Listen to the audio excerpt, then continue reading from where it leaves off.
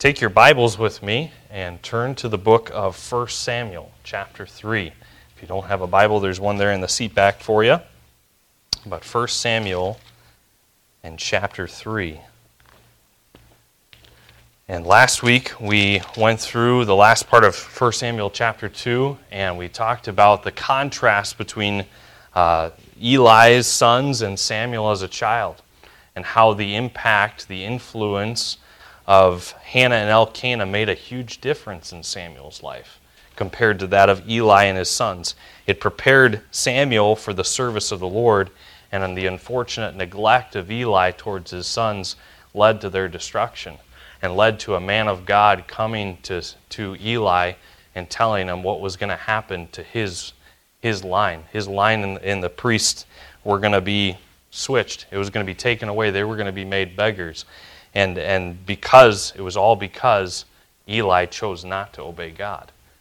Well, to this point, God had very rarely given any word as a mouthpiece to God, except for this one of the rare times here was this message to Eli of the destruction. But there was no established prophet in those days. And so God was raising up one who would have a cultivated heart that would hear him and would speak his word, who would be that mouthpiece. So let's begin reading in verse 1 here of chapter 3. And the child Samuel ministered unto the Lord before Eli, and the word of the Lord was precious in those days. It was rare in those days, and there was no open vision. And it came to pass at that time, when Eli was laid down in his place, and his eyes began to wax dim, that he could not see. And ere the lamp of God went out in the temple of the Lord, where the ark of God was, and Samuel was laid down to sleep.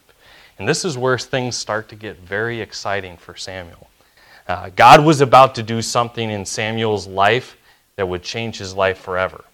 He was about to take Samuel, the child, the one who he was training to become his priest, his mouthpiece, there's about to work a work that was about to be started in his heart that would cultivate his heart to hear God. So tonight, just a simple message, but a simple title, Cultivating a Heart That Hears God. Let's pray and ask the Lord to do this in our hearts. Jesus, we come to you tonight, and Lord, we need the Holy Spirit to illumine us. Lord, I think of that song that says, all is vain unless the Spirit of the Holy One comes down. Holy Spirit, we need you to work in our hearts tonight and to illumine truth to us. In Jesus' name, amen. You know, cultivating is something that takes a lot of time.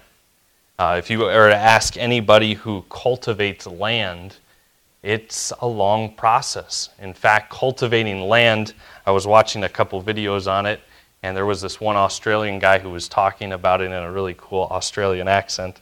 And he was talking about how long it takes. They would do it in several months ahead of time.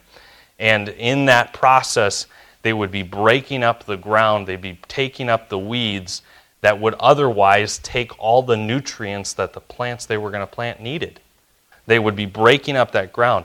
In the Bible, the Lord refers to cultivation several times. In the Old Testament, break up your fallow ground. It's time to seek the Lord. In the New Testament, but grow in grace and in the knowledge of our Lord and Savior Jesus Christ. The Lord wants us to have hearts that are cultivated to hear Him. God's purpose for you is to develop a relationship with Him that is so close where His voice is able to be heard and obeyed at every moment. God wants you to develop a relationship so close to Him that when He speaks, you're ready to listen. In order to cultivate a heart that hears God, though, there must be a change in attitude towards Him that says, speak, Lord. Speak, Lord, I'm willing to hear. And there needs to be a change of priorities that says, I'm ready to obey. I'm ready to obey. Look down at verse 4. Let's continue reading here in 1 Samuel 3. Verse 4. That the Lord called Samuel, and he answered, Here am I. And he ran unto Eli. So Samuel gets up, and he thinks Eli is calling him. And he said, Here am I, for thou calledst me. And he said, I called not. Lie down again. And he went down and lay down. He went and lay down. And the Lord called yet again, Samuel. And Samuel arose and went to Eli and said, Here am I, for thou didst call me. And he answered, I called not, my son. Lie down again. Now Samuel did not yet know the Lord, neither was the word of the Lord yet revealed unto him. And the Lord called Samuel again a third time, and he arose and went to Eli and said, Here am I, for thou didst call me. And Eli perceived that the Lord had called the child. Samuel was learning. He was learning about the Lord, and he's about to learn about it from Eli here in just a second. But Samuel was realizing, the Lord's working on me here. The Lord's doing something here, and I don't know what it is, but I need to cultivate the devotion to hear. I need to be able to hear his voice. Have you ever had God speak to you and wonder to yourself, I wonder if that was God saying that, or was it somebody else? And then we go about our day and we don't give God the time of day to figure out what he's saying. We'll listen to God. Maybe we're working in the shop or we're doing our job, and he'll say something to us. Man, I don't know if that was God or not. But then we don't give it a second thought. We don't take time. We don't give him a chance to speak. It doesn't mean you sit right down there, right in the middle of what you're doing, to hear him speak. That might get you fired somewhere, okay, if you sat down right in the middle of your job. But are you able to go home and give God the chance to speak to you? Are you able to do it where you can do it and be a good testimony? But it means learning to communicate with the Lord, learning to commune with him no matter what you're doing. When I was working landscaping, I was learning what it meant to commune with the Lord without physically sitting down and secluding myself, and there's nothing else that's going to happen except I'm going to seek God. The Lord wants us to pray without ceasing. He wants us to live a life that's communing with him. Well, what did that mean? Well, for me, I was working with my hands all day. I was digging post holes. I was doing grunt work for this deck that was being built. And I was learning each day, I can meet with God right as I'm doing this. I can pray with the Lord. I can have a heart that's cultivated to hear him right as I'm doing this. When my boss speaks to me, I will talk back. I will definitely have an ear pointed towards my boss. When he tells me to measure this, when he tells me to go cut it at this angle, I am all ears. But the rest of the time, I'm having a heart that's open to my Father.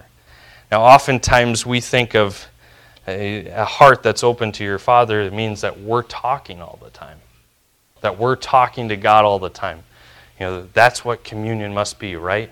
When I'm pouring out my heart to God, but I don't know about you, have you ever gotten to the end of talking to God and pouring out your heart to God, and you think you're supposed to feel better, but you don't?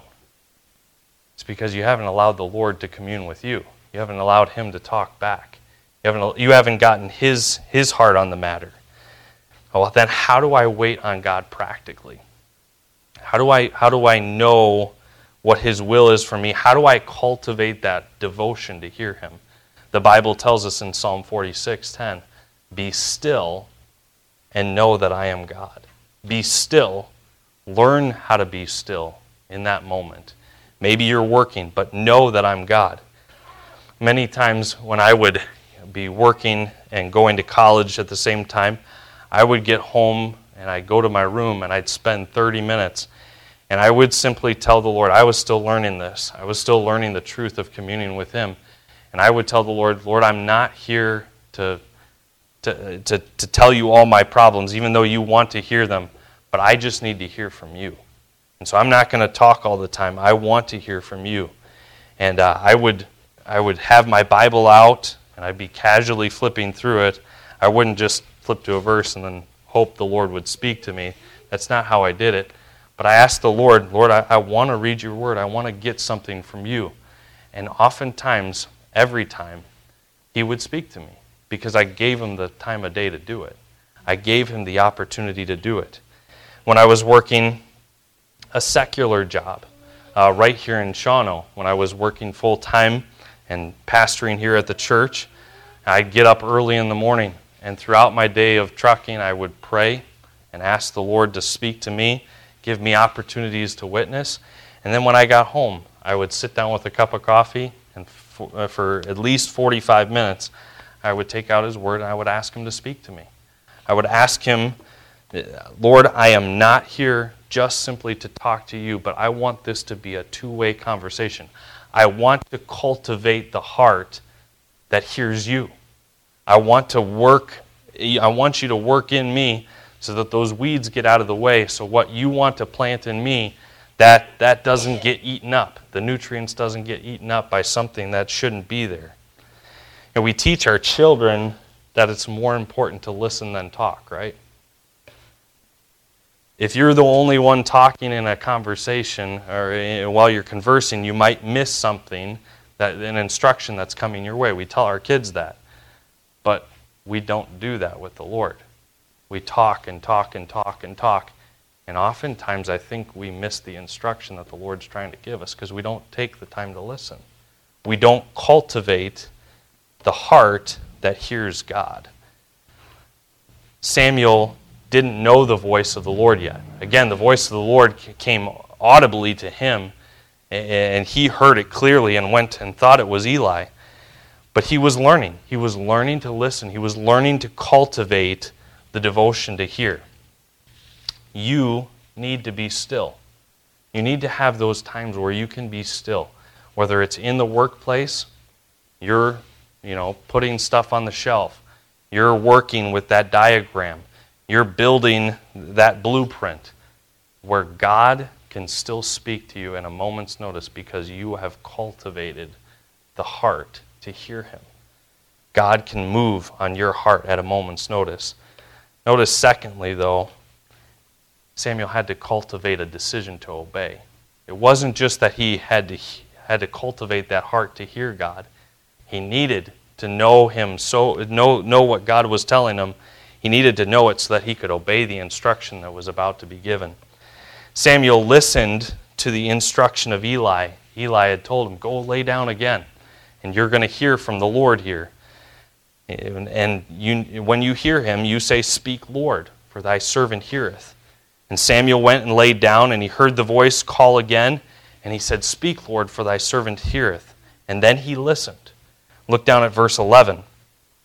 And the Lord said to Samuel, behold, I will do a thing in Israel, at which both the ears of every one that heareth shall tingle. In that day I will perform against Eli all things which I have spoken concerning his house. When I begin, I will also make an end. For I have told him that I will judge his house forever, and the iniquity which he knoweth. But his sons made themselves vile, because his sons made themselves vile, and he restrained them not. And therefore I have sworn unto the house of Eli, that the iniquity of Eli's house shall not be purged with sacrifice nor offering forever. And Samuel lay until the morning. If you were Samuel, you probably would have done the same thing, okay? If you were Samuel, you just heard the voice of God, you probably would have laid awake all night too, and lay until morning. And he had just heard from God. This hadn't happened in a long time.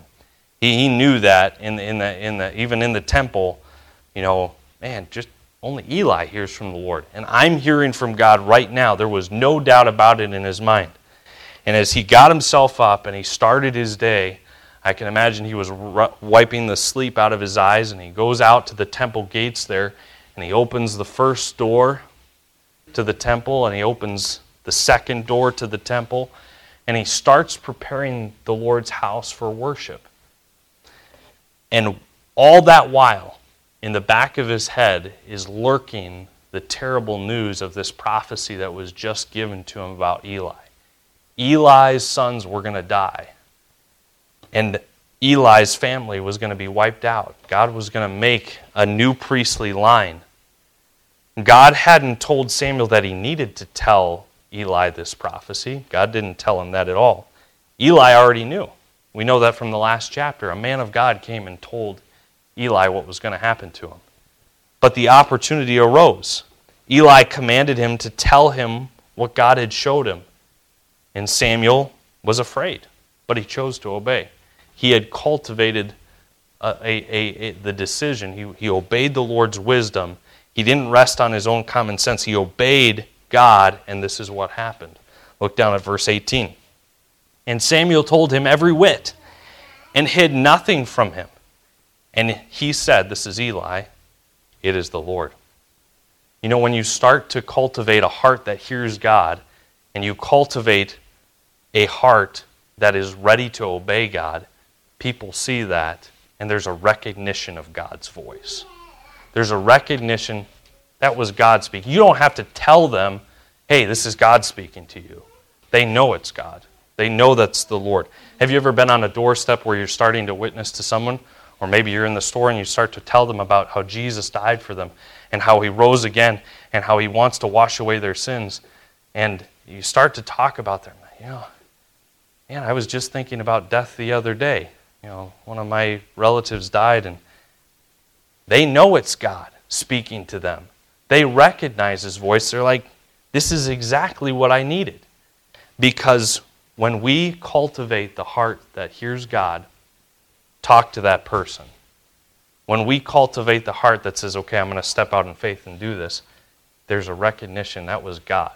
You don't have to tell them that. There's secondly, though, look at the end of that verse. Let him, it is the Lord, let him do what seemeth him good. There's not just a recognition of his voice, there's a reception of his will. Eli knew what was going to happen to his family. I'm sure he wasn't thrilled about it, but he said, you know what? This is God. And I believe Eli had a true heart for God. Look down at verse 19. It says that Eli, as he's learning this about God's faithfulness, even though he hadn't been faithful, the Bible tells us, and Samuel grew, and the Lord was with him, and did let none of his words fall to the ground.